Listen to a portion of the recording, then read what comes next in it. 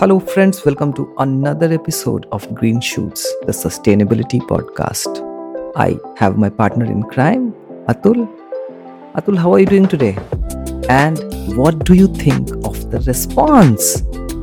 And wasn't it mind blowing the number of reactions and downloads? This, by the way, also filled me with lots of hope that we all will learn wonderful things together.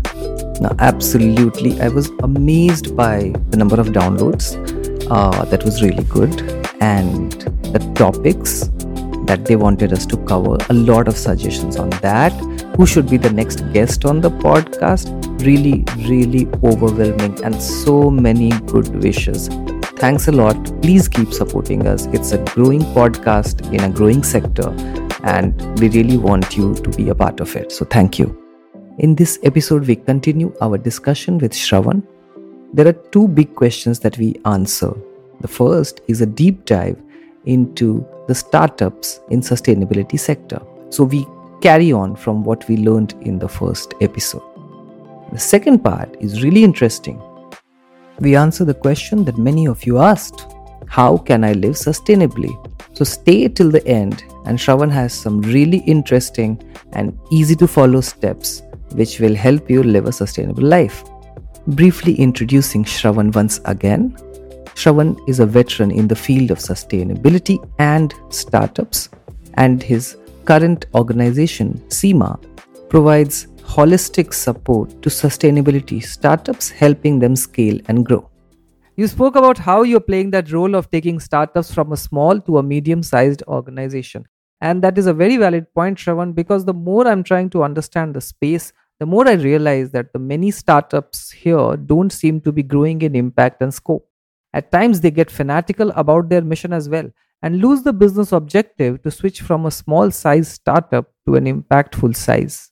100%. And see, that's why when you ask me what's my definition of sustainability, for me, ability to scale is critical. If you don't have an ability to scale, you still haven't got a solution in place. So I think one of the other problems that we face, at least in the Indian context, is price plays such as outweigh metric in our minds to say that whether a solution is adopted or not. So we're always fighting against price if you're looking at it on a mass scale thing. Yes, the best solution is if you're able to get a 100% solution of what you want to achieve, while it's also affordable. We have to be a bit realistic on where exactly we can draw the line. The other thing is that, if we don't get adoption coming into the picture, you don't get this interest from other people wanting to shift and change. People are not able to touch and feel a product. But if I can do that, that creates demand. So for me, it's pretty critical that you have to get out there with some product in place that people are able to consume and use. I can see the side of the innovator, why they will not be interested to do that, because we're very often, we'll say that, oh, it only does so much. That would be the argument which comes into the picture, that they're not going far enough. That's the nature of us also comparing what's happening in other parts of the world, where places which have better purchasing parity and they're able to build full-fledged solutions in place. But because of the nature of how we need to create adoption here, you can easily point out and say that, this solution is like a 50% solution or something in Germany. It's very obvious, it's very likely that innovators thought of what that 100% solution is like, but they're constrained in terms of adoption, and it's largely a price. I think it's a price and some parts a convenience thing, like that ease of adoption overcoming the inertia part of it. This fanatical point that you mentioned, yeah, it's a very fair point, because a lot of people who come into the space are driven by either a need to solve a problem they've seen a lot of times. They're very passion-oriented people who actually come to the picture in place. Now, I think what's interesting, at least I believe, is that you need to kind of pair that with a person who can sort of provide, okay, this is what you're good at in really evangelizing product, the whole technology aspect, that you need a counterbalance to something to make market adoption grow. Because the really key thing to really do is that you need to start getting products out there slowly. But again, another caveat is that you need to have good quality products. And that's where also we've had a lot of failures.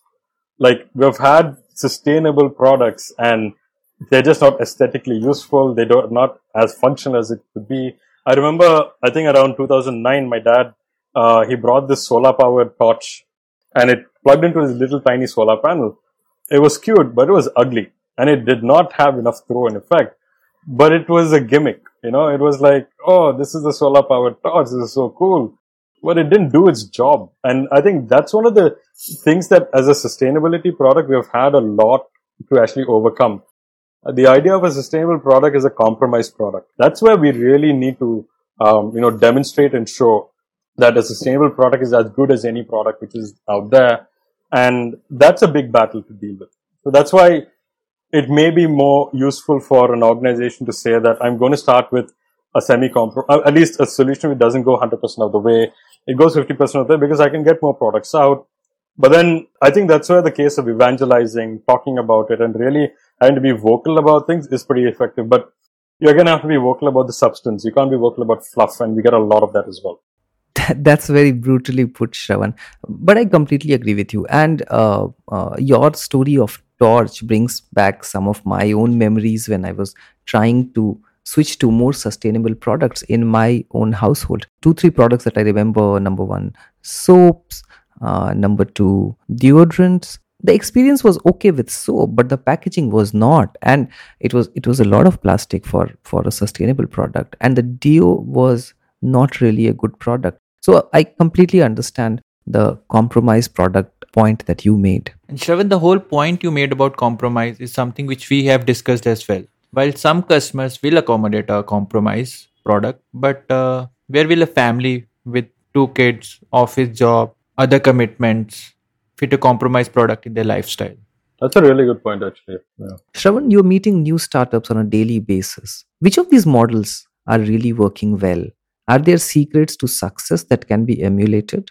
That's a very interesting question. I think so. I'll take it in a bit of a slightly different model in place. So there's one. I think one place where we've seen a lot of adoption for solutions is what I call compliance plus companies. And what I mean by compliance plus companies is once that there is a kind of legislation which comes in and it makes a demand for a particular type of solution to come, which is sort of sustainable. So it'll be like plastic waste, or it'll be something like the energy conservation building code, which requires you to get a more energy efficient product in place. Compliance plus companies are ones that they don't just look to give a product which just suits that compliance mandate in place, but they have the ability to do a lot more. But where they get interesting is that because a company which has this compliance need to find a new solution, they then have the ability to kind of look at and say that, can I look at a solution which does more than just meet compliance? And I think those have actually thrived quite interestingly in my point of view.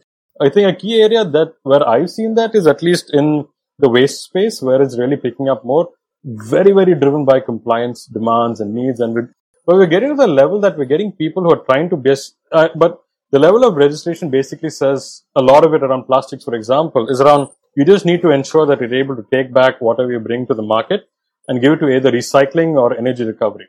Energy recovery is like one of the more common areas that goes into place because there's not many things you can recycle effectively.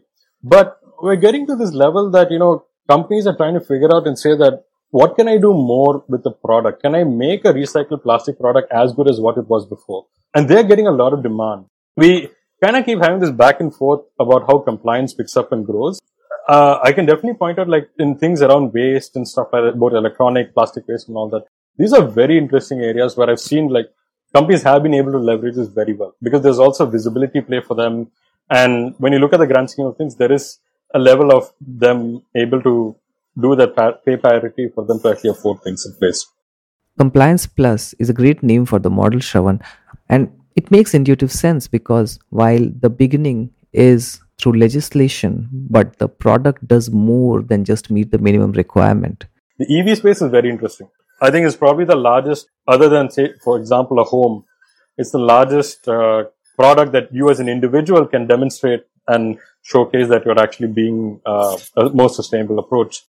But it's very nascent and it's a very small pocket. I think I read somewhere that only about 8 lakh EVs of all types, even rickshaws and everything, which is the largest seller.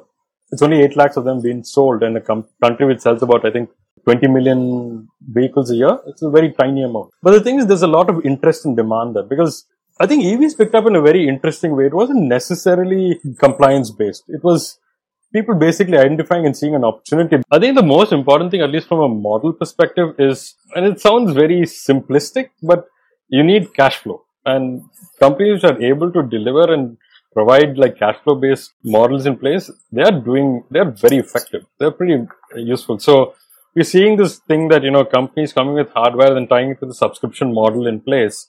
Groceries and stuff like that is a very low hanging fruit, but I'm also hearing about it happening in B2B equipment places as well. Like, especially when it's related to giving it at, say, for, agriculture and areas like that, where buying a product outright is difficult. So you're able to tie in this ability of greater affordability. It's linked to maybe revenue and, stuff like that. That's where this is really effective, is that it overcomes that inertia of basically saying that, okay, it's very difficult for me to buy the product outright and, utilize it, just utilize it just like that. If I'm not mistaken, I think it was Lithium. It's a EV company. They, I think, pioneered a pay-as-you-go model, if I'm not mistaken, where you just pay for as per the mileage of how it picks up and grows. So you're finding this thing that, the models are really interesting, I think, and it's still a very nascent and small scale, because for us in sustainability, solar and EVs, renewables dominate, like 100% renewables dominate, and their adoption today is really dependent a lot around policy. And that's how it is, because that's really the bigger driver. If you look at it from a market standpoint perspective,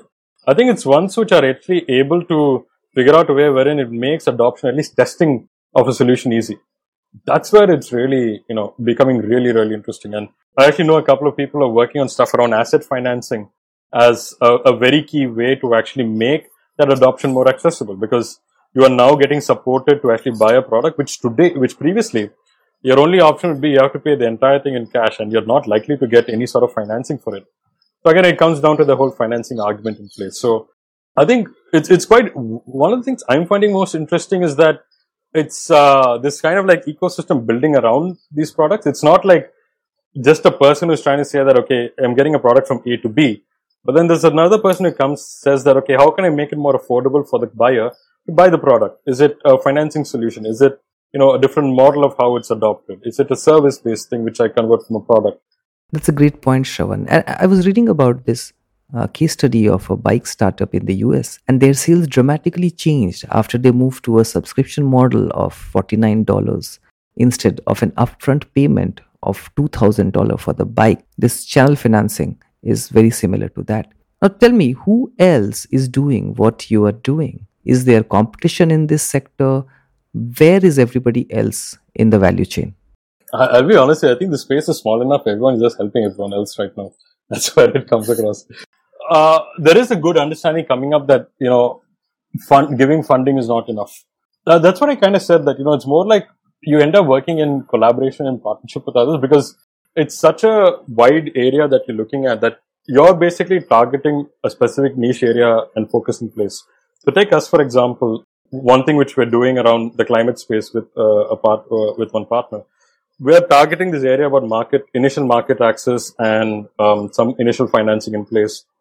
I'm reliant on programs around incubators and other programs that are doing a lot more early stage identification thing and product validation part.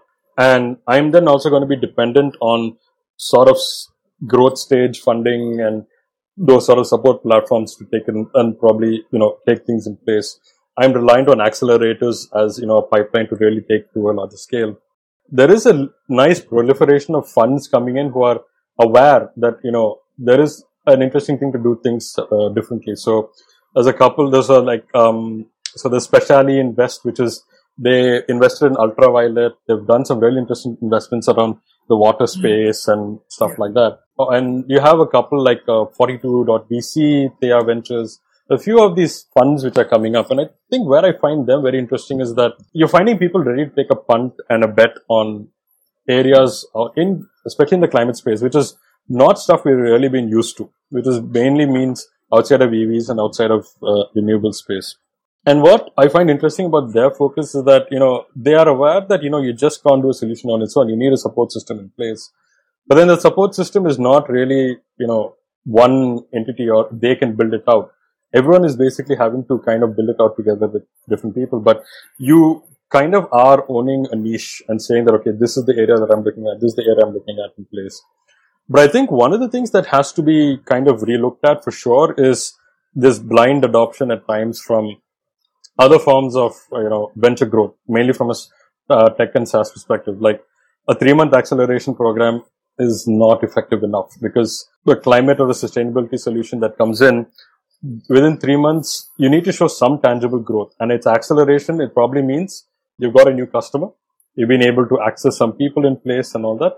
So that for me, I think is not much. I haven't seen much of that in place anyway, but those are the ones which I feel it needs to kind of be addressed a bit more.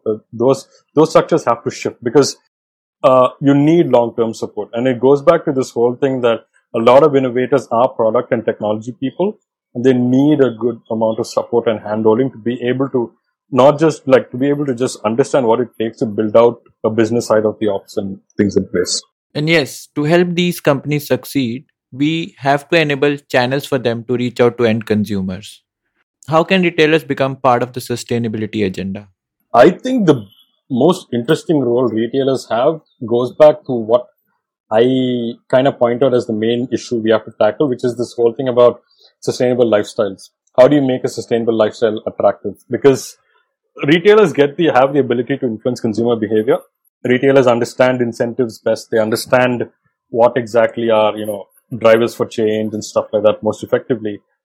And for me, that's the role I can't see many other players actually defining effectively. Because if I'm accustomed to going to a store day in, day out regularly on such a regular basis, and I start seeing like the availability of what I have in place, the sort of messaging which is there in the store, conveying this sustainable model in place, I have the ability to be influenced significantly.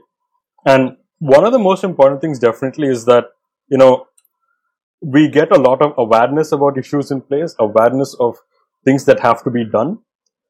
That awareness has to be backed up with tools and solutions that allow me to effect that change. Like I cannot be made aware about the fact, I should not be made aware about the fact that, I should go organic, or I should not use plastic, I should not use packaging, stuff like that.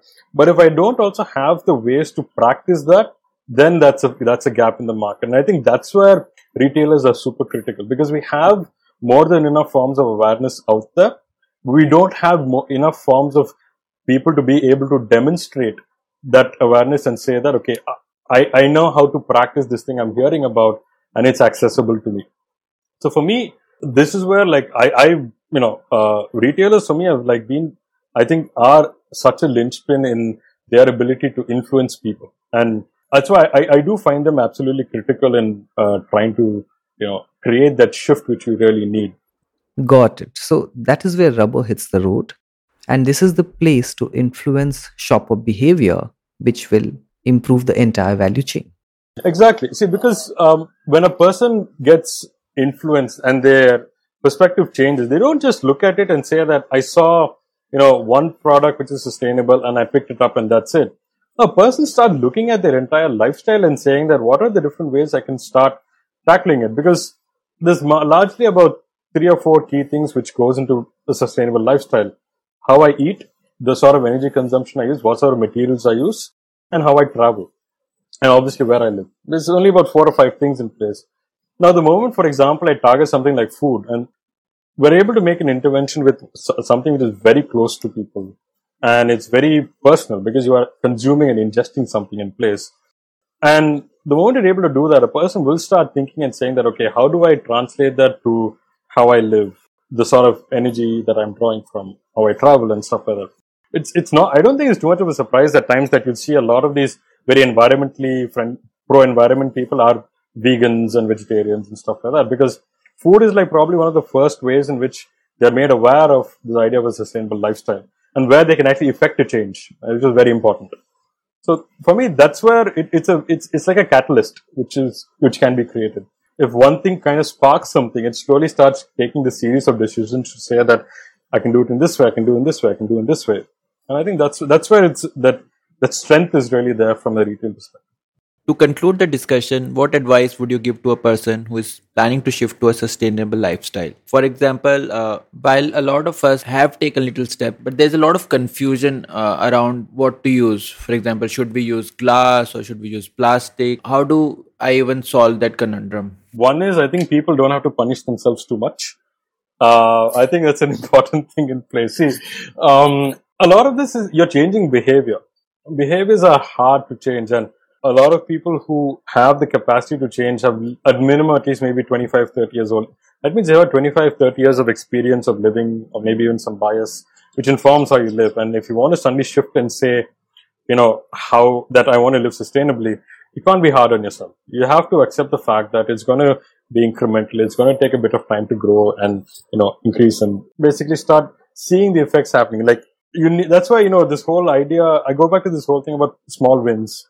They're very effective. They're very important because you have to celebrate the fact that you're doing positive things.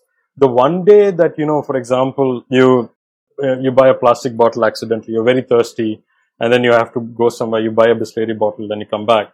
Don't punish yourself about the fact that you bought it for that one day.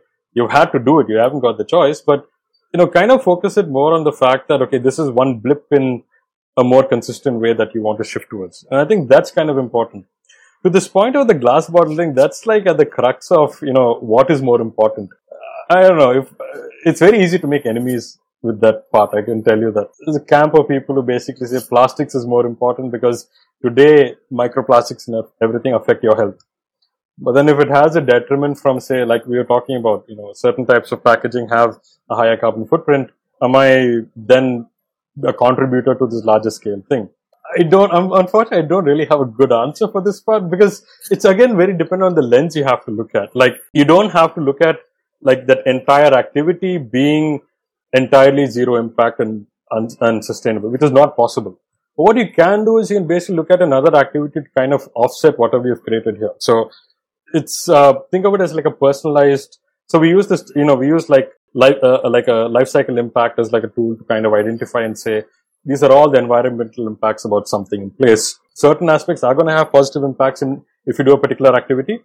Certain other activities are going to have other positive and negative impacts. But if you look at it as a holistic thing, then, you may actually find out that you're having a net benefit ultimately in place. If I'm using, a glass bottle continuously in place and I'm guilty about having to, keep reusing it over and over again, take a cycle to travel around. Don't use a car, don't use a bike.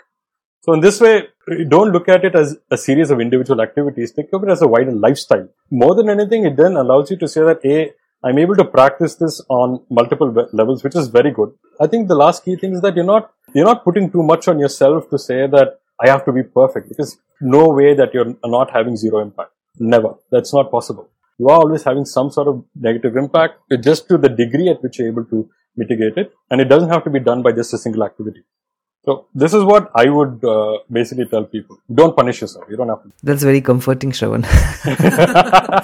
I mean, this is half the things I say to myself to make myself feel better. So probably I'm just passing it on to you. Yeah. Thank you so much, Shravan. It was another extremely enlightening episode. I'm sure we will get you back once again with something even more interesting and engaging. Really, really nice to have a conversation. I really enjoyed it. So thanks a lot. And now a message for our listeners. Thank you so much for subscribing to this podcast. You can reach us at hello.greenshoots@gmail.com. If you want to follow Shravan, he is available on LinkedIn as Shravan Shankar. He also writes extensively on Substack. You can follow his articles on the Big Green Picture and the Climate Finance Initiative. You will find us again on the next episode with another topic and another interesting guest. See you soon.